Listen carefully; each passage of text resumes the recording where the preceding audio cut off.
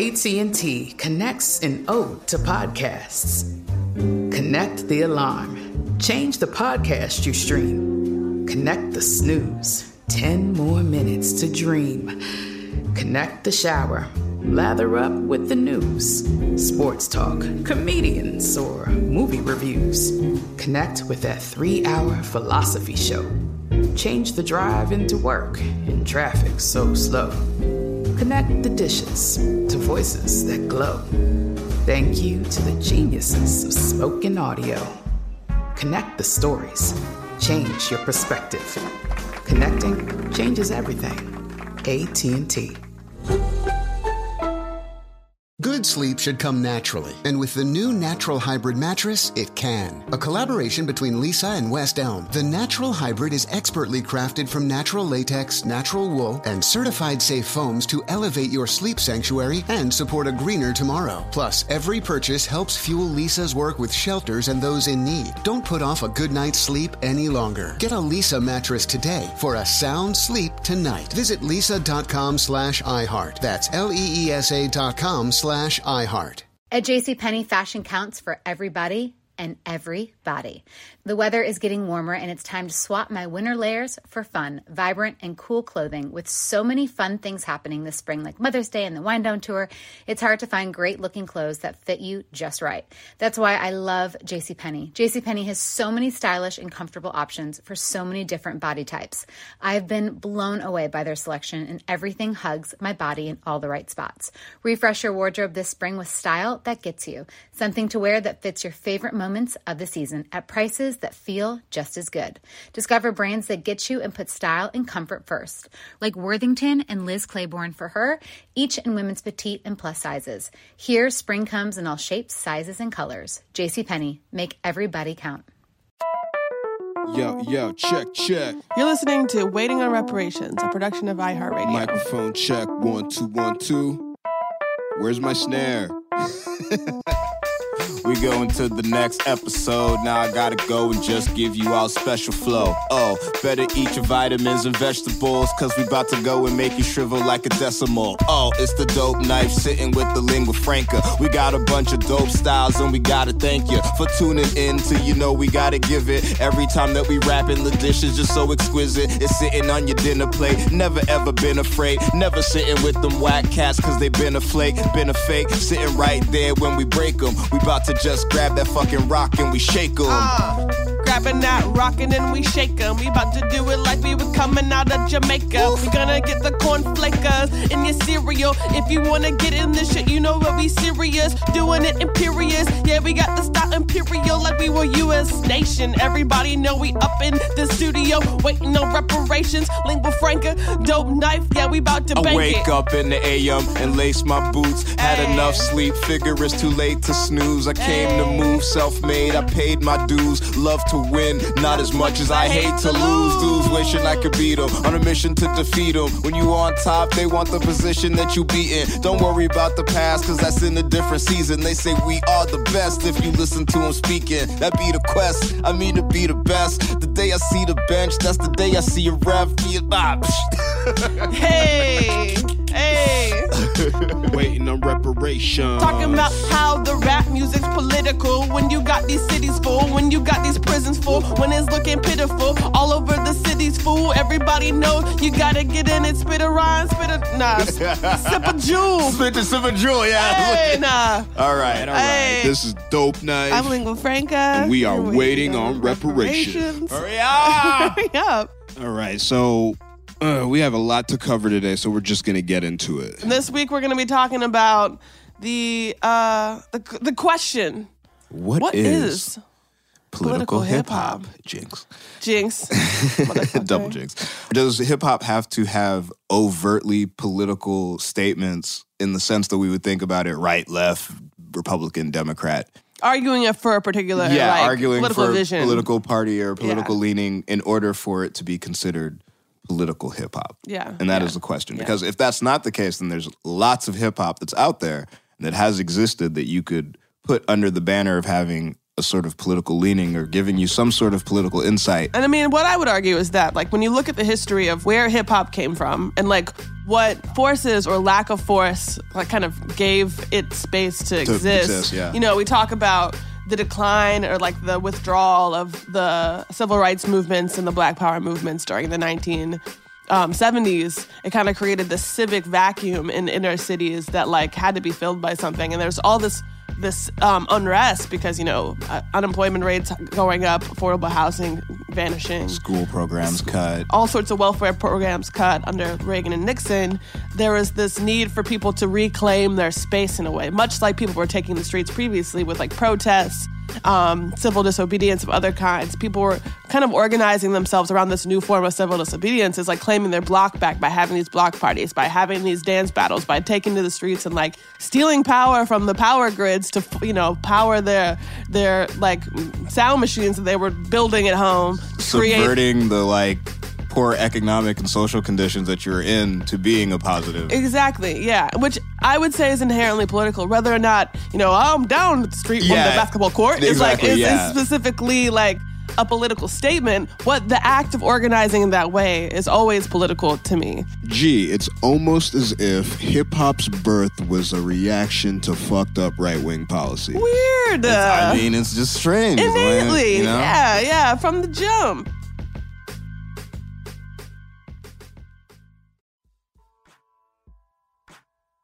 So, I mean, I want to go ahead and say that, like, we could very easily start in Africa. We could start in the Caribbean. We could talk about the way that the diaspora and, like, Black folks from around the globe influenced hip-hop and, like, in a way that predates what our common understanding is in terms of the genesis of hip-hop. A lot of people think of New York in the 1970s, and I definitely think that's worth getting into, and we will absolutely get into that in a future episode. But to start out where people might, you know, base their common understanding of the birth of hip-hop, I wanted to talk a little bit about the 1970s, particularly the way that, like, hip-hop was born into this power vacuum that was left by the civil rights and Black Power movements. Previously, people had been gathering in the streets to agitate for civil rights, to agitate for voting rights, agitate for equal education, agitate for jobs, all of these things. And as those moments began to recede, something needed to fill its place. Something needed to take over that same sort of space, both physically in the streets of these cities and also in the imagination of the young folks that were maybe too young to take part in those movements, but saw mass organization perhaps as like a way for them to take control of the conditions of their lives. And so rather than marching, you know, and picketing in the streets for equal rights or things like that, people started to organize themselves around hip-hop. And so hip-hop, in a sense, became like the new civics. It was inherently political for folks to take to the street for these block parties in the ways that previous generations had taken to the streets in the struggle for civil rights. Literally like stealing power off of the grid to power their, you know, home-built sound systems that they were DJing on in the middle of the street. Like, it was a new kind of community organizing in a certain sense. And I think acknowledging that those roots, the way that like the tides of the civil rights and Black Power movements receded and the new tides of the hip hop culture kind of hit the shores of New York and eventually, you know, America, is like where political hip hop in its political faces like has its genesis. Do you think from a cultural standpoint that some of those skills in organizing were just kind of naturally picked up?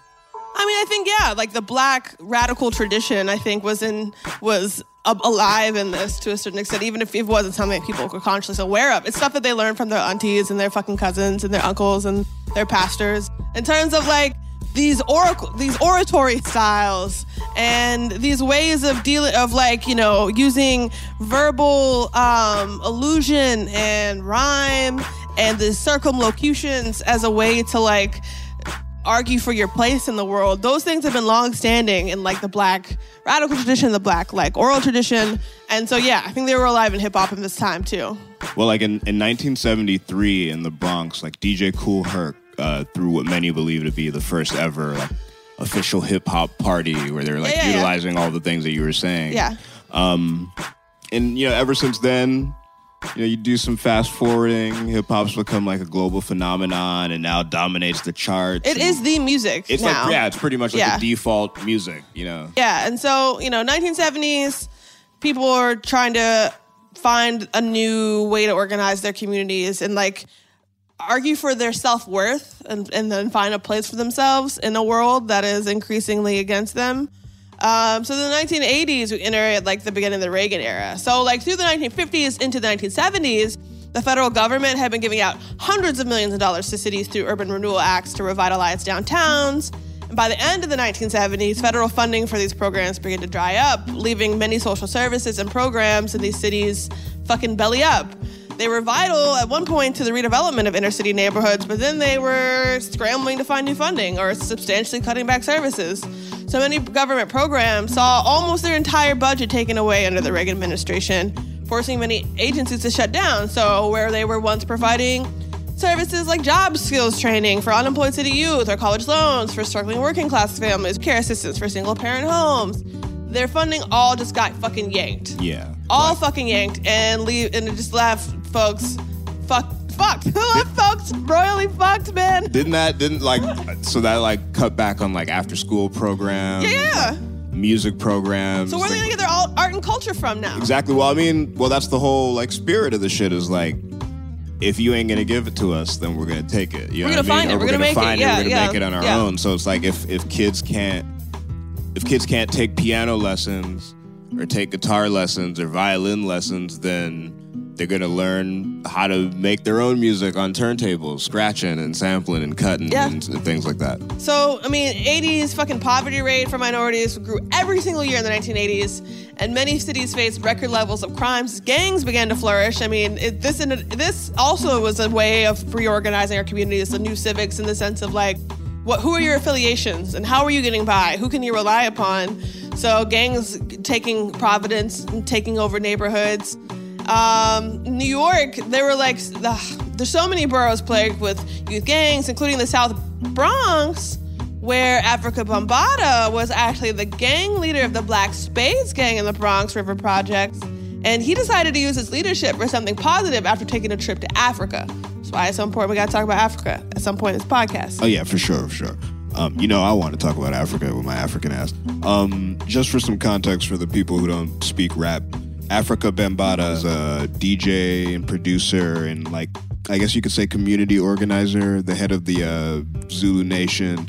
He's very much considered one of the key early influencers of hip hop. And in recent years, there's been allegations leveled. That's a whole nother episode. Right now, we're just talking history. My bad. Go on. But instead of having rival gangs battle each other through violence, like actually fuck each other up, he organized parties where rival gangs battled each other through b-boying, DJing, and emceeing. Yeah. Then it was like on some real West Side Story type shit.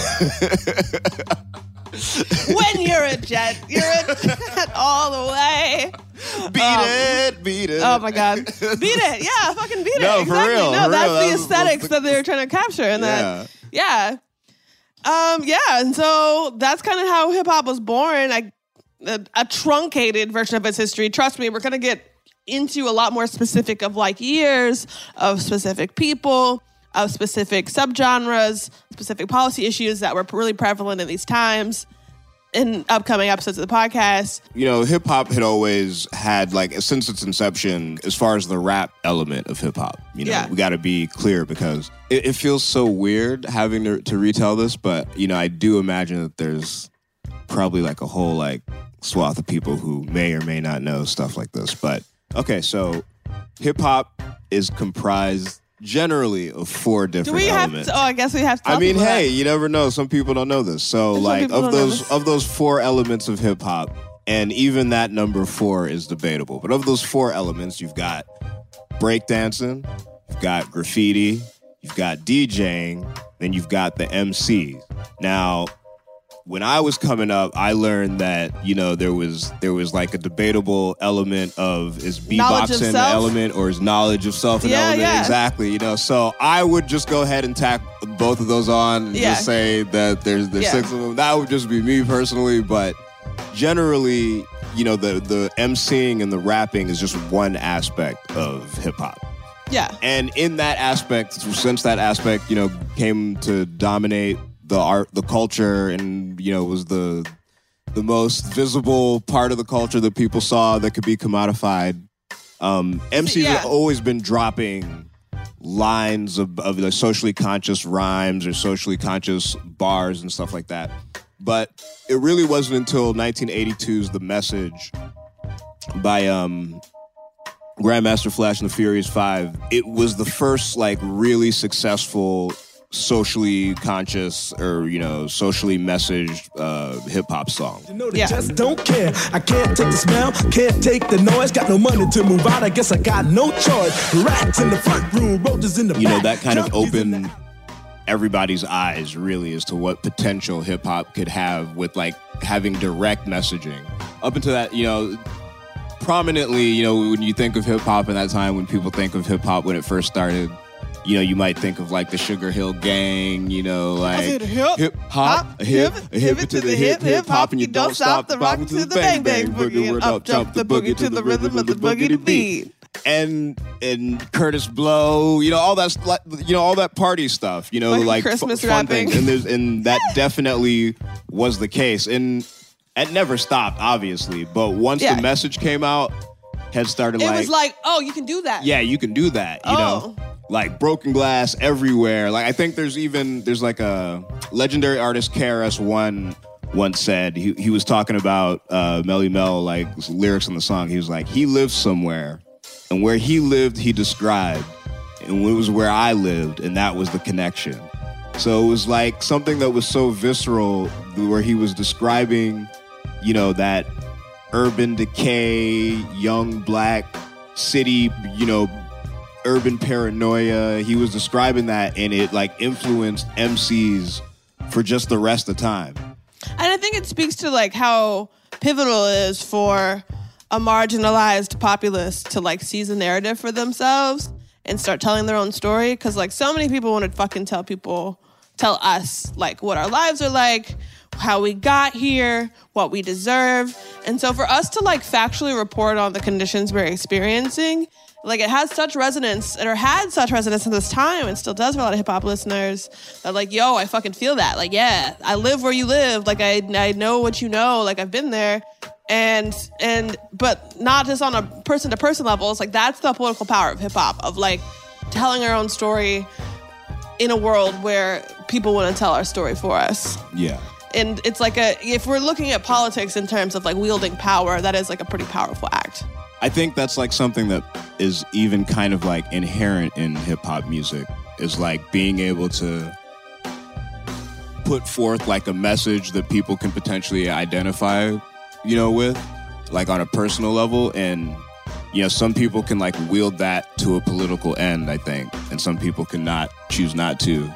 But it's just as a tool to get those messages out, I think that, when people do decide to use hip hop to get out political messages, I feel because of the power of hip hop, it makes it just that much more potent to get a message out. Totally. Yeah. I mean, the rhythmicity of it, I fucking made that word up, but I needed to. Rhythmicity should be a fucking word. The call and response, the cadences, the upfrontness of the language, all these things are they make for powerful oratory. Mm-hmm. They make for powerful oratory. So and powerful orators. Orators, indeed.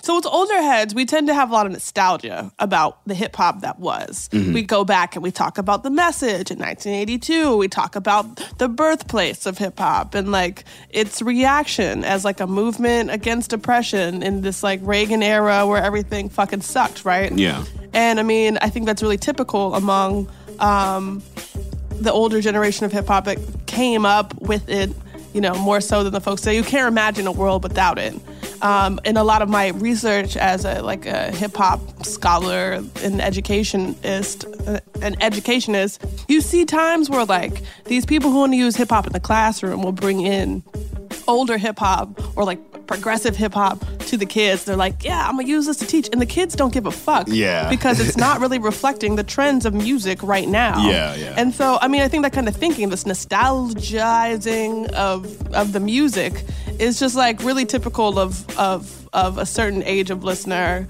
We think of the place where hip hop started off as defining essentially what hip hop is. Yeah. In blindness, with blindness towards what it has the potential to become, which is not aligned with a movement of resistance in a progressive way. You can resist without being progressive. You can be like burn it all down without having a vision for what you want it to be better. Exactly, yeah.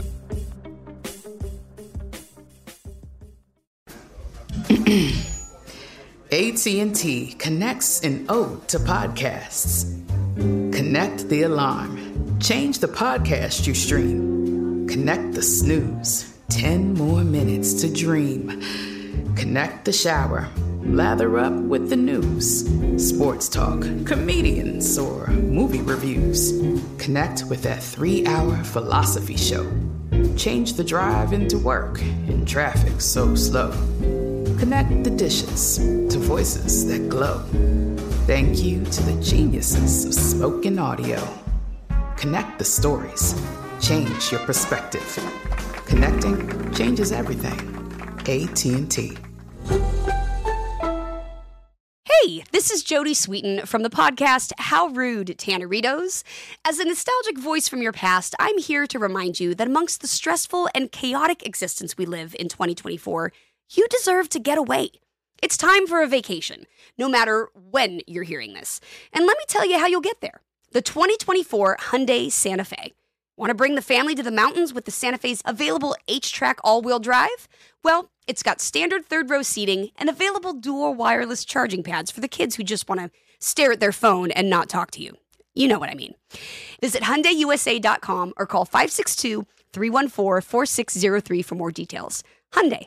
There's joy in every journey. With every CBD product claiming to do something different, it's nearly impossible to decide what's best for you. Lazarus Naturals pioneered the farm-to-front-door model of transparency, where they handle each step of the production process to ensure quality, potency, and consistency. Scannable labels allow you to see the test results of your hemp batch, so you can be confident in the safety and quality. Visit LazarusNaturals.com today. Lazarus Naturals, committed to improving your life as well as the world around you. Not available in Idaho, Iowa, or South Dakota. Why do you associate hip-hop and politics? Well, I mean, because for me, like, if hip-hop gets a lot of credit a lot of times for being blunt and honest and open and, like, a true manifestation of people's, like, actual thoughts. If politics affect us in our everyday life all the time, then it just makes sense to me that it doesn't matter what type of rap song that you're listening to. I take hip-hop, politics and hip-hop as pretty much being anything that gives you insight into what somebody really thinks. Yeah. And what the artist or the rapper really thinks. Because at the end of the day, that's politics. I hate to do this, but to quote Marco Rubio. Yeah, so Marco Rubio, in a crowded bar on Capitol Hill at the inaugural BuzzFeed Brews event, told a crowd that in some ways rappers are like reporters. You had gang wars, racial tension, and they were reporting on that, you know.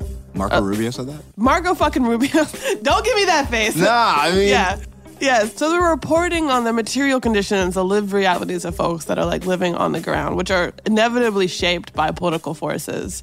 And so I think that to speak a narrative that is born from that place is inherently a political act, because like there's so many other people who want to tell us how we're living. I feel you. There's so many other people who want to tell us what our lives are like and conjecture about how we got this way. But when we actually speak up for ourselves and be like, yo, this is what is actually happening, like that is a political act to sort of like steal, like wrest the narrative back from people that want to paint a picture that does not serve our needs or interests. It's inherently a political act. I somewhat agree, but I somewhat think that that's a generous assessment of a lot of things. We have to be honest in like saying that like a lot of this stuff I don't think cats are thinking about it that deep, and I don't think it's meant to be taken like that deep, like it's an inherently political thing just because I exist, or just because I exist in this space. I mean, at least not if that's not your intention at all. Sure. You know what I mean? Yeah. So I have an aversion to that. But you bringing it's certainly up... a spectrum. It's a spectrum, yeah, no, I in terms agree. of intention. 100%. That people 100%, bring into it. Yeah. But you bringing up the Marco Rubio quote, though, just kind of opens up, like, do you think that Marco Rubio cares about... Black people? Yeah. Or hip-hop culture? No. Okay. No. Well, I mean, this is like pretty much what I was saying last week with the Donald Trump shit. Like, it makes me feel some kind of way that 30 years ago, there was a teenager who was listening to all even the dope stuff that I would consider dope. There was a teenager somewhere who was listening to Wu-Tang, in NWA, in Tupac, in Public Enemy, and all that shit. And he grew up to be Marco fucking Rubio? I mean, I will say that, like, as someone that studies hip hop, there is a tendency for folks to want to, like, progressivize, like, a lot of its practices. Yeah. Talking about, like, the egalitarian nature of a cipher, where anybody can step in and have their turn, and, like, it's very democratic, and it's very, like, flattened hierarchy, and, like, it's very participatory and all this stuff.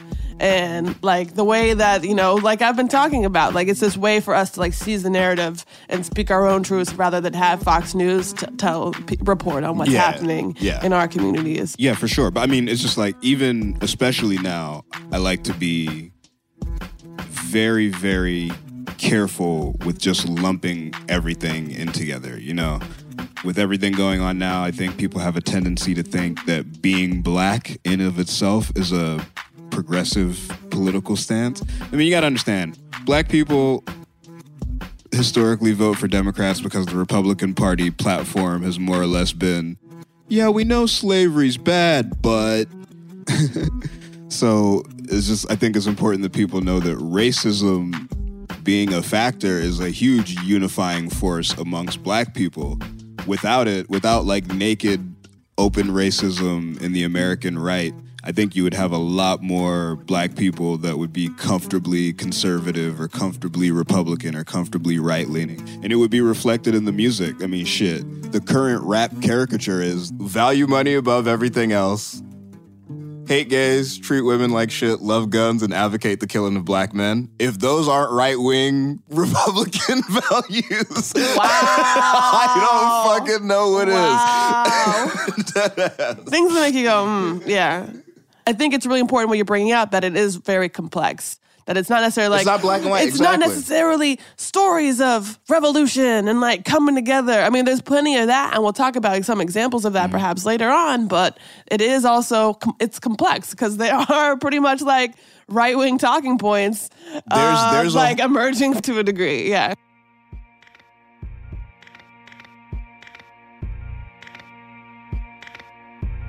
Obviously, nobody wants every pop star to be trying to like save the world or anything like that. But it's just one of those things where it's like, you know, you get a bit older and you start thinking about it and how it affects people. Like, I remember when Drake was first coming out, he had a track, I forget what the name of the track is, but it had like a line in it that was like, all I care about is money in the city that I'm from. It's so, even now, it's like I just got it stuck in my head. I don't even know the name of the song. It's like, all I care about is money in the city that I'm from. And it's like, damn, that's dope.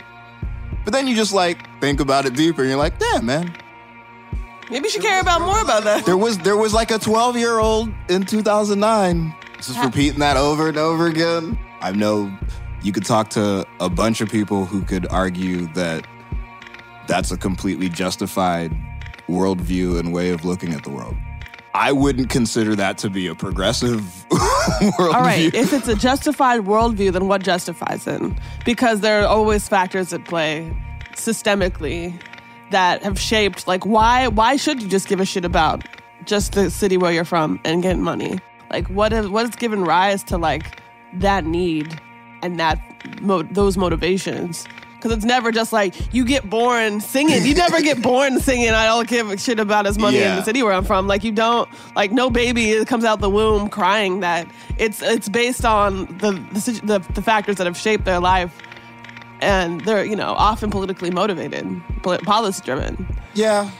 I mean, yeah, I see. Which has nothing to do with the intention behind a song. Okay. I will give you that. Like, we gotta, like, really, we can't, like, paint a rose color. Yeah, we can't, like, rosify, gloss over everything and be like, all hip hop is political. Yeah, sure. I probably think that intent matters more than most people of, like, my ilk. But it's just like, I don't know, things that are like coincidental and stuff like that, okay, cool. Like, give them credit where credit's due, you know what I'm saying? But to like ascribe a bunch of high concept, you know what I mean, ideas to something when that's like just completely not the intention, I think does a disservice to people who do it, and to the general argument if you're of the mindset of like, yo, that sort of thing is lacking. Then it doesn't help that at all either, you know what I'm saying? It doesn't help that if somebody does a video where there are people marching, but the song is not about that at all. Like, it'll get covered in every publication. It's like, oh, such and such just dropped a new political video. Didn't you see the people who were marching? When it's like revolutionary aesthetic. Yeah, exactly. Yeah. It's like I don't... The whole concept of like faking the funk and like being on some fake, like being on some fake shit isn't just relegated to like street life and like, oh, you said you did this, but you didn't really be that. But I don't understand why that doesn't apply to even aspects of politics like we're talking about. I'm interested in the aspect of people faking activism. Yeah.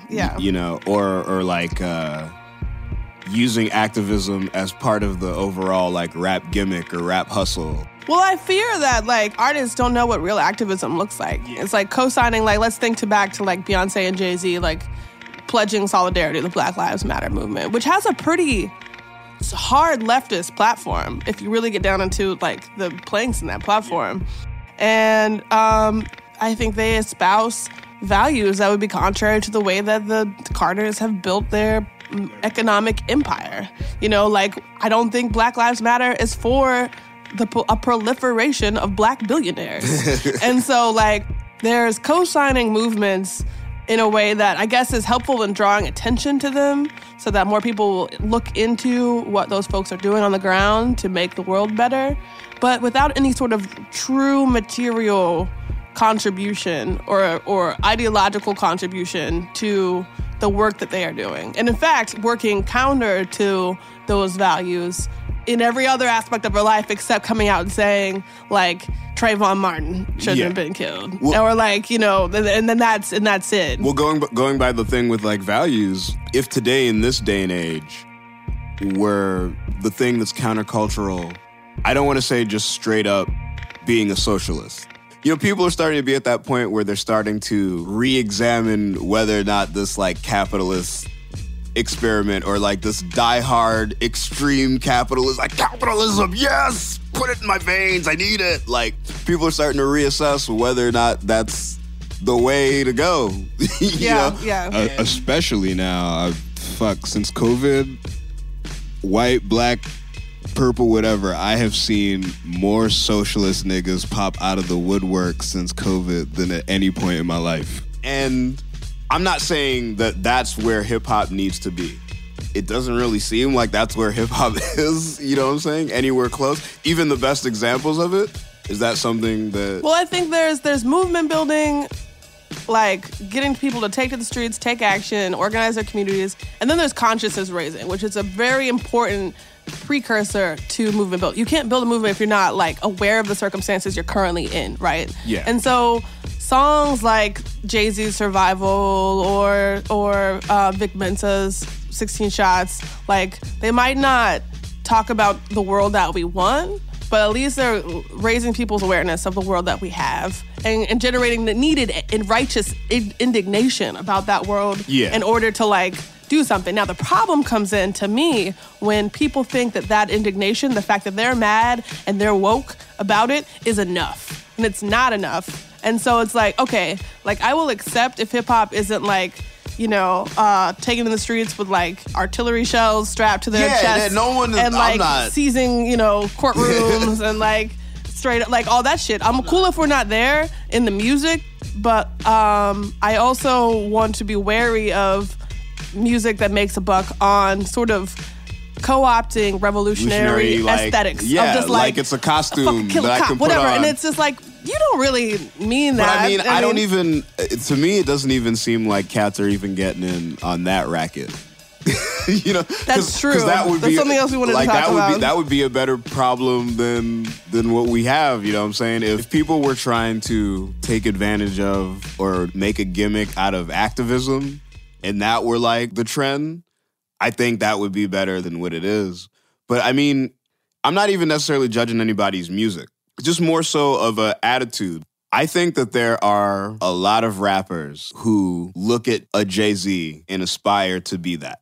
If culturally what is anti-establishment is like, yo, fuck the billionaires. If hip-hop is populated by a bunch of motherfuckers that want to be billionaires, then... Is it anti-establishment still? I think that ultimately it's important to apply a critical lens to all hip-hop, regardless of the intention of the artist, because of the way it reports on Black life. It can tell us interesting things about the way the policy is failing or point towards a future that could be different. And so, like, to sort of lay this framework of politics on hip-hop, regardless of where the artist is coming from themselves, is an important exercise.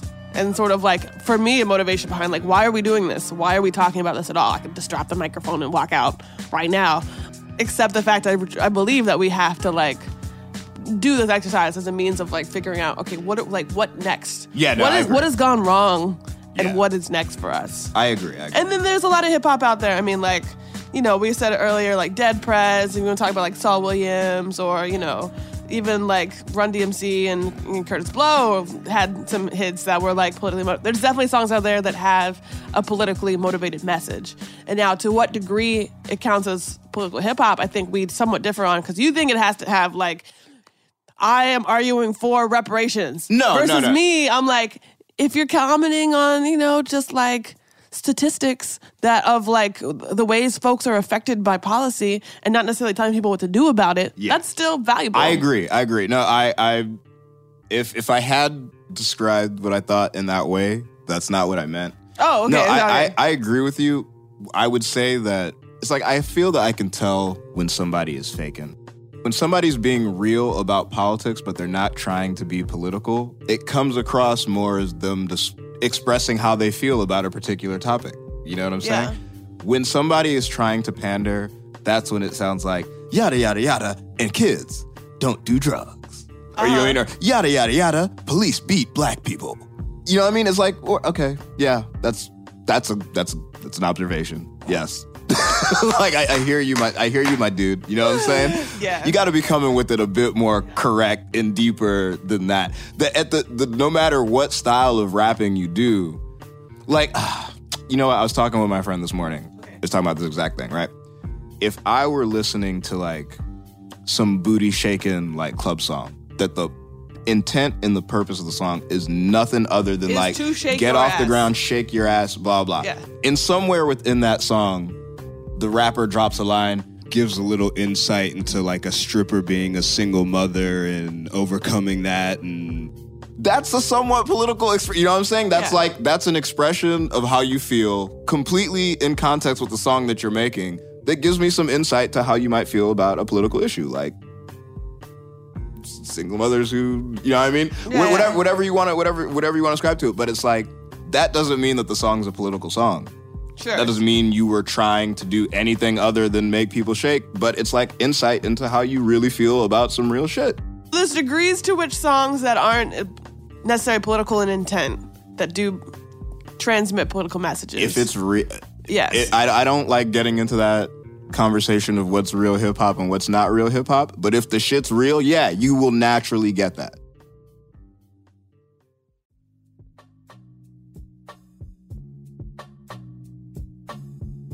So I looked up on Wikipedia, political hip-hop. I wanted to get a third opinion. And I'm really interested in some of the some of what they've said. There's a couple artists they say are political, and I want to get your take. Okay. So they said examples of conscious and political hip hop throughout the decades include much of Logic's discography. Wait. Wait, say that again? Much of Logic's discography. They go on to say, like, much of Talib Kweli's discography, much of Luke Fiasco's discography, much of Common's discography, much of Kendrick Lamar's discography, much of J. Cole's discography.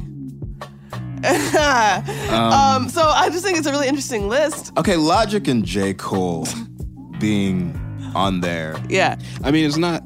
I just don't really consider them to be political rappers like that. I mean, there's definitely rappers on that list that are straight up politically, oriented rappers, but it seems like that list is just rappers that don't only rap about dumb shit, which in itself is, a reflection of where the bar is at.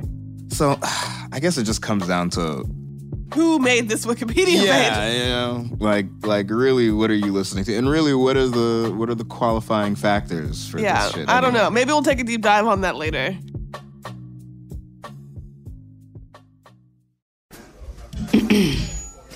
AT&T connects an ode to podcasts. Connect the alarm. Change the podcast you stream. Connect the snooze. 10 more minutes to dream. Connect the shower. Lather up with the news.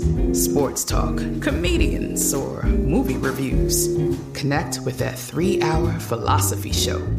Change the drive into work in traffic so slow. Connect the dishes to voices that glow. Thank you to the geniuses of spoken audio. Connect the stories. Change your perspective. Connecting changes everything. AT&T. Hey, this is Jodie Sweetin from the podcast How Rude, Tanneritos. As a nostalgic voice from your past, I'm here to remind you that amongst the stressful and chaotic existence we live in 2024, you deserve to get away. It's time for a vacation, no matter when you're hearing this.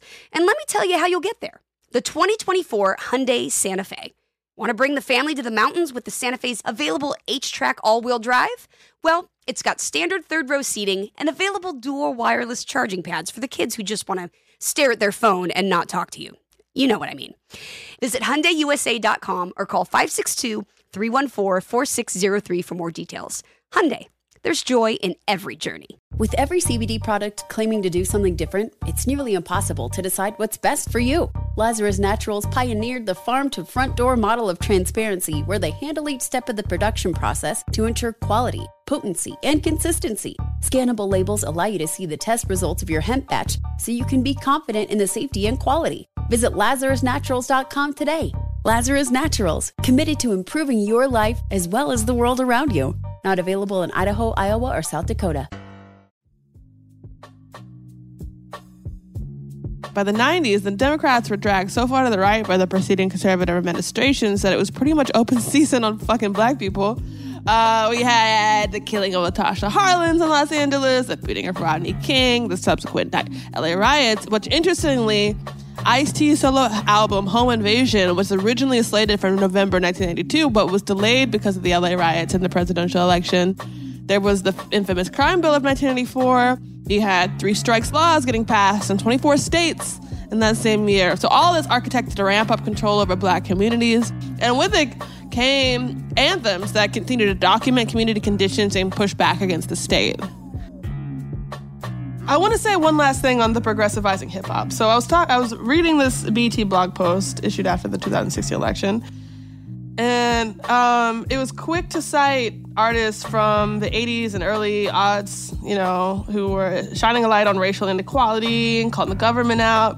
But it referenced not a single song produced during the Obama presidency that did the same thing. I mean, sure, it talks of loosely progressive songs and songwriters, talk about like Pimp to Pimp a Butterfly, Chance's Coloring Book, and saying like, look, we are more progressive than the nation. The nation has failed us in electing Donald Trump.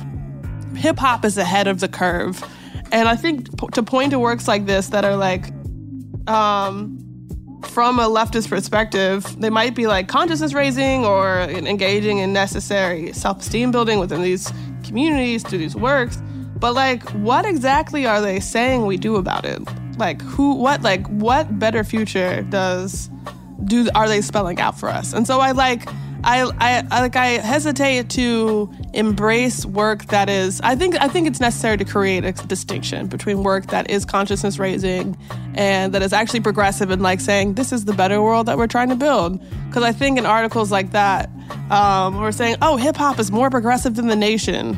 It's a feel good story that like we want to embrace. We want to believe we're better than the state of the country as a whole. But I don't know if the facts actually back that up.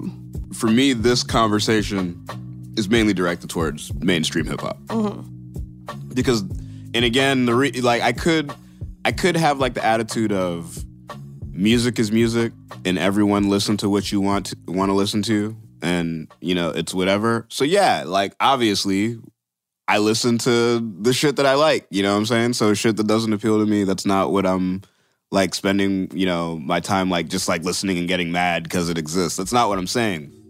But as somebody who cares about hip hop, the mainstream is the biggest representation of hip hop. Right. So and that's the other point of like the artists we lift up as like, yeah, hip hop is so progressive. These are not the artists that are gaining the most traction in the mainstream. So, they're not making the most amount of money. By no metric is this like what hip hop is. Hip hop is what hip hop is seen across the world. And like, you can either have a problem with it or you can be neutral. You know what I'm saying? And this isn't a call of judgment on whatever your, you know, opinion is of that. But it is the truth. When somebody in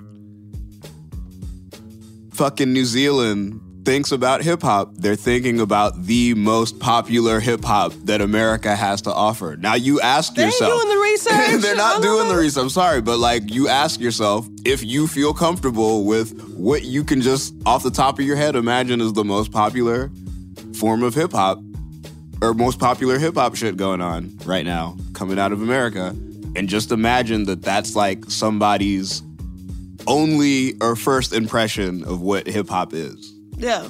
The chances are, if that doesn't like bother you and you don't care, then like, I don't want to say you don't care about hip hop, but like what we're talking about right now, you don't care about it. You know what I'm saying? And that's cool. So, fear not, political hip hop lovers in the listening sphere. In 2017, according to CNS data, the number of top songs that contain political content jumped to 1 in 4, up from 1 in 10 in previous years. About 25% of songs that made the top of the charts. I mean, I'd say it comes as no surprise. So I think we've returned to the kind of 1990s level awareness and anger about racial injustice and unmasked fascism that folks are starting to return to the roots of hip hop in a certain sense. I hope so. I think we'll see. I mean, in an era when like, okay, the Kanye stuff scares me. Okay, I'm gonna keep it honest with you. Like, I'm not telling anybody what to do, but it's just like. What do you mean the Kanye stuff? Well, I mean like the Kanye Trump presidency. Is that not political?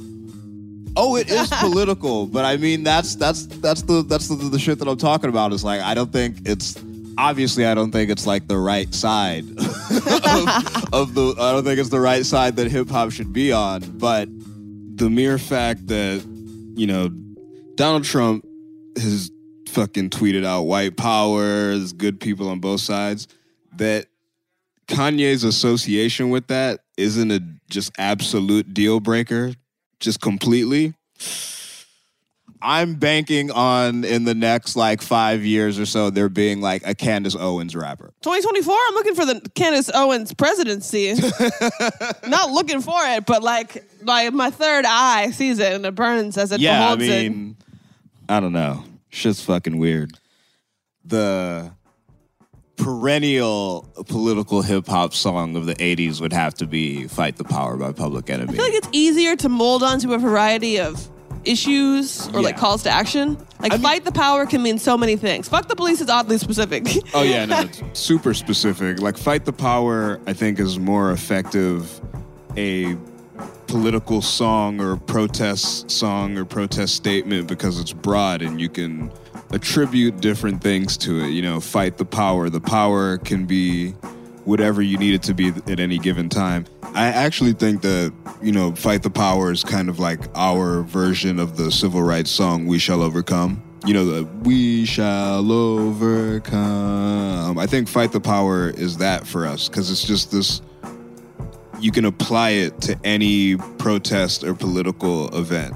You know, are we protesting big oil? Fight the power. Like, are we out in the streets against police brutality? Fight the power. We're trying to get people to vote to take out an incumbent. Fight the power. Fuck the police. Like you said, it seems really specific that I don't think it can just It's be... about police brutality and police overreach. Exactly. Yeah. Versus Fight the Power, you can talk about your local school board, you can talk about your local county commission, you can talk about your DA's office. You can't be like, yo, let's go march for the environment. Fuck the police. Well, maybe you could. Maybe. If you're at fucking Standing Rock and they're pelting you with water cannons, maybe fuck the police in that scenario. So, 1989, Motown Records released Fight the Power. It was the single for the Spike Lee film Do the Right Thing. It was actually made specifically for that movie after a little conversation between the man Spike Lee and Chuck D about wanting to get them on board for that. The song went on to become one of Public Enemy's most known songs. It was certified gold as a single. It was nominated for Best Rap Performance the following year. The film that inspired it was generally about racial tensions during the hot summertime in the New York borough. Such a notable film that it could have its own episode in its relation to hip-hop and politics on itself. But to bring attention back to the song and what makes it such a potent political song, I mean, it's like you're confronting the issue of racism, bam, at the beginning of the song, right there to open it. And, I mean, I guess if you're like a kid now, that you probably don't know who John Wayne is. But when I was a kid, I knew who John Wayne was. You know, I was aware of him, but I wasn't aware that John Wayne or Elvis had any sort of like, you know, racial issues within their like personal lives and shit. I just knew them as, oh, John Wayne's an actor and Elvis is a musician. You know, so even just hearing that in a popular song then made me ask questions. And I remember the first time that I heard that, and I don't know if we were watching the movie, but I think we were watching the music video, and I remember asking my dad, like, I didn't know Elvis was racist, but I was like, oh yeah, Elvis was hella racist. No explanation. None. No, but for real, I was aware that, I mean, Elvis was a musician that has a, you know, moniker as being king. And I was aware of, like, the reverence that John Wayne had. So, you know, to see a strong black dude with a fucking B-boy cap twisted going, Elvis was the hero the most, motherfuck him and John Wayne. That was crazy. And culturally, at the time, the amount of white pearl clutching that a line like that caused, the amount of, like, weight culturally that has, that's like setting the perfect tone for the title of the song. The line was actually inspired by a 1980s song by the artist Blowfly. It was Oh, really? Yeah, it was a song called Blowfly's Rap. In the song, like a Klansman provoked him by saying, motherfuck you and Muhammad Ali. And this led Chuck to wonder, like, which sacred cow he could, like, pluck when he was, like, writing his lines. I'm the Grand Dragon of the Ku Klux Klan. You say there's no nigger better than me. Motherfuck you and Muhammad Ali. Chuck D, the lead MC for the group, in recent years has spoken about the song being directly inspired by the community and the national effects of the Reagan and Bush administrations. Yeah, and he was quoted as saying, I believe, if he was 20 years old and didn't realize that Reagan and Bush was just a bad thing for you and also for the rest of the country, and he wasn't going to get it anyway. The only thing that's going to hit you is a catastrophe. But we thought we could actually throw some light on a dark situation that has already cloaked Black America. So Fight the Power, coming from a cultural aspect as a film and a song, would hit East St. Louis because damn sure World News ain't going to cover it. I feel like rapping. Do you feel like rapping? Sure, let's rap a little bit. right. Mr. Joel, can you give us something to rap over?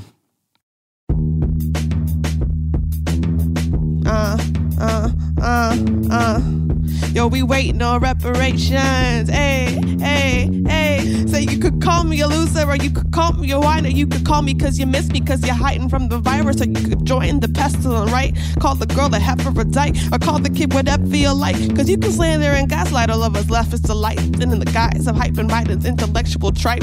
Keep playing your shitty games and keep winning your shitty prizes. Keep losing every election for the rest of your life. Or you can win us by demanding decent wages, single payer, right to organize a labor, right to housing, clean the air, right to spark a fucking J if you're depressed and need a care, right to higher education by taxing the billionaires. You can say I'm trolling and scold me into notes holdingly. Go voting for a guy that won't support policies polling really highly everywhere, but that's not really that effective. The best is if you call me and advocate with the leftists. Yo, who the fuck's iller than knife? Riddle me that. You motherfuckers know where I'm lyrically at. I'm lyrically on a level levitating you chumps up in a motherfucking mountain, meditating with monks. Never stay in a slump. Way back when 8 was enough, I was taking your mom's, putting measure tape to a rump. I keep a Bushido blade while I'm breaking a blunt. Plus I think of my best shit while I'm taking a dump. I think you snitching to the feds, and while you niggas think you getting bread, you get dead with a diss you wouldn't have said. Cause you tried to act up, that's when we hit you till you bled. You try to get back up, I fucking kick you in the head. It's dope knife coming, it's so nice. Grab the microphone and niggas know that I don't write, but wrote before. Now I gotta go and hit the jaw. Motherfuckers know I take over the world like Cobra. Put you in the coleslaw, put you up in a sandwich. Motherfuckers stepping up and they can understand it. Our brain's so big that that shit'll need some bandwidth. Motherfuckers knowing that we harder than some granite. Dope. Dope. My name's Dope Knife. I'm Lingua Franca. We are We're waiting on reparations. Hurry up. Waiting on Reparations is a production of iHeartRadio. Listen to Waiting on Reparations on the iHeartRadio app, Apple Podcasts, or wherever you get your podcasts. Tired of restless nights? At Leesa, we know good sleep is essential for mental, physical, and emotional health. From memory foam mattresses to hybrids that keep you cool all night long, Leesa's mattresses offer exceptional comfort and support with free delivery and 100 nights to try out your mattress in the comfort of your home. For a limited time, save up to $700 off select mattresses plus 2 free pillows. Go to leesa.com/iHeart for an additional $50 off mattresses and select goods. Exclusions apply. See leesa.com for more details. With every CBD product claiming to do something different, it's nearly impossible to decide what's best for you. Lazarus Naturals pioneered the farm-to-front-door model of transparency, where they handle each step of the production process to ensure quality, potency, and consistency. Scannable labels allow you to see the test results of your hemp batch, so you can be confident in the safety and quality. Visit LazarusNaturals.com today. Lazarus Naturals, committed to improving your life as well as the world around you. Not available in Idaho, Iowa, or South Dakota. If a new house is on your wish list in the next 5 years, grow your savings faster and experience your dreams with an Ohio Homebuyer Plus account from Kemba Financial Credit Union. A savings account specifically designed to save for a new home, where you can earn 7% APY, a $500 matching bonus, and a $1,500 mortgage closing cost credit. Learn more at Kemba.org. Offer expires March 31st, 2025. APY equals annual percentage yield. Restrictions apply. NMLS 292230. Equal housing lender. Federally insured by NCUA.